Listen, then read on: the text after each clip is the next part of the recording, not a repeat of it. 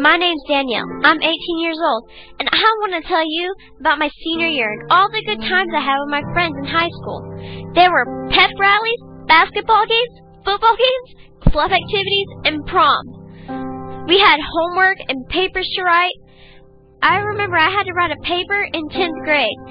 It was about what I did for the summer, the big influences in my life, and what I wanted to be after I graduated. But one strange thing I wrote in that paper was that my biggest fear was dying too young. But mostly for me, school was my social time. I love talking. I love talking with my friends. I also love spending time with my friends, going shopping, or to the movies, or just hanging out at each other's houses. We have sleepovers almost every weekend. So much fun. I love life. I love having friends. And I love just being alive. May 22nd, 2010. My graduation. I made it. I'm so happy and excited. Finally. I made it. My family even threw me a little party for my graduation. They made pictures of me and everything. Ugh. We have been planning where I'm going to college. And now that we know, I get to have my own dorm. I can decorate it how I want. I'm thinking bright and fun. I want to be a neonatal nurse. I love babies and can't wait to finish college and help those sweet little babies. June 19, 2010. I said goodbye to Jason and looked down to read just one little text. I hit a mailbox, looked up, and tried to swerve back onto the road. But it was too late. I'm gone. Forever.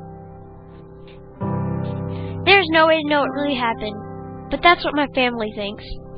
They have looked at all my cell records and just grabbing at any information to help them try to understand why this happened.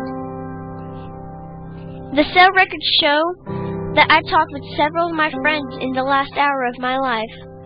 They see that a text came in, no more calls or messages were sent, so they think the last thing that I did was read that text.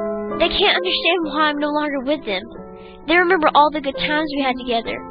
Vacations, swimming in the ocean, and just all the family gatherings.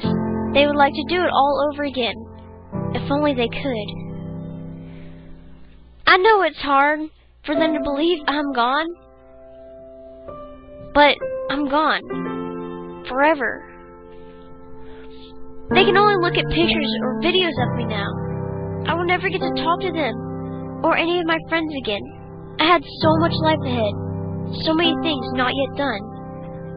The video you are about to see is really graphic, but you really need to watch it and pay attention. Hi, Dave. For me, Jules. Fancy you. Huh? It's not even funny now. Let me just get his number. In the...